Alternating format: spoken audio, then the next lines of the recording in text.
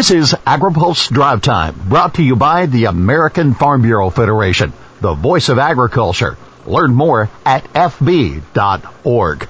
Good afternoon. I'm Jeff Nally in for Spencer Chase. U.S. Department of Agriculture's planted acreage report this week showed a significant drop in expected soybean acreage for the 22 crop year. Despite the 88 million acre forecast, prices fell Thursday after the report and then fell hard again this afternoon. Arlen Suderman of StoneX says the financial sector took the lead over commodities. We were in a bigger picture situation where on Wall Street the big fear was inflation, and the medicine needed to fix inflation that would be handed out by the Federal Reserve, and how much damage that might do, and just fears that we were going into a global recession that was going to hurt stock values. It was going to hurt demand for commodities. The world was coming to an end. It was bearish, and so that was weighing on stocks. It was weighing on the commodity sector. Corn and soy crop condition continue to fall with hot and dry weather in key producing states. Suderman says weather is the fundamental that can break the algorithmic trade momentum.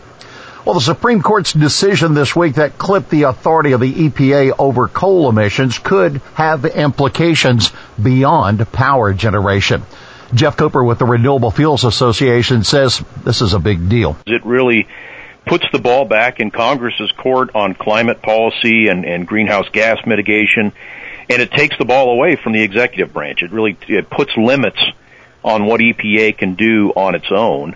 And the court basically said, look, regulatory agencies like EPA cannot take actions that have significant economic or social consequences unless there is specific statutory language from Congress that delegates authority to the agency and authorizes them to do so.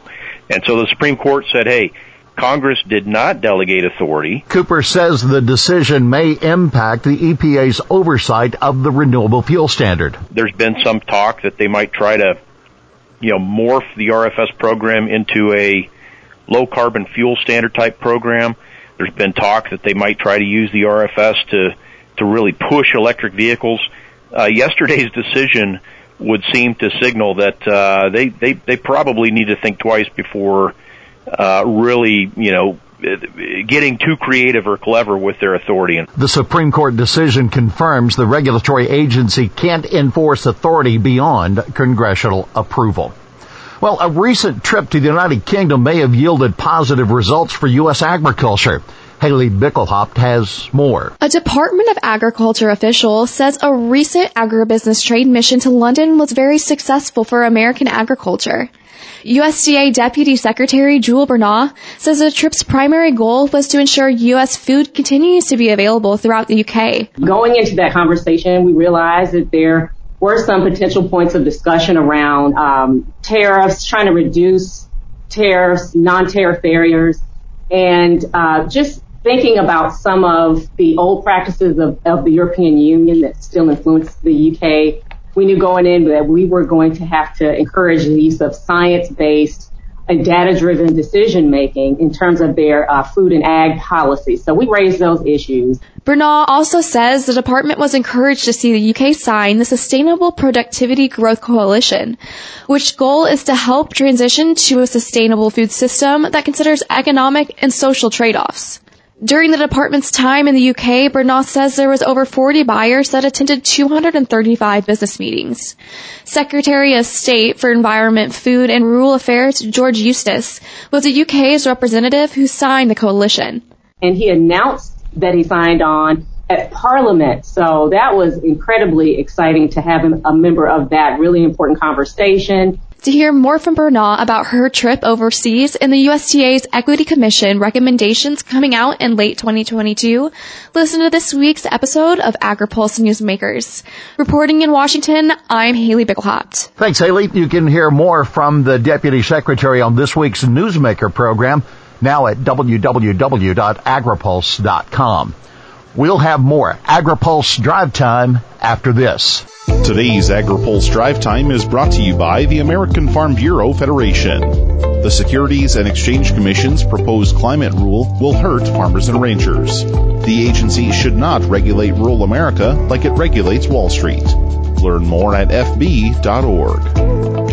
Welcome back to Drive Time. The American Seed Trade Association completed their first annual leadership conference this week in Indianapolis. President and CEO Andy Levine says they're looking for Washington's help in the new Farm Bill for identifying innovation. So we're huge advocates for that research title of the Farm Bill.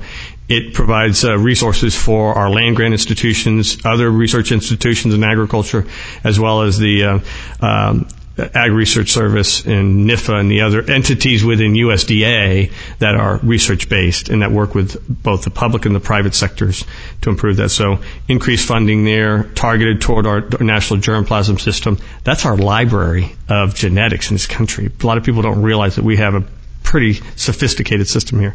How do we make sure we've got the funding for that? Levine is the featured guest on next week's edition of Open Mic. It posts Sunday at agripulse.com.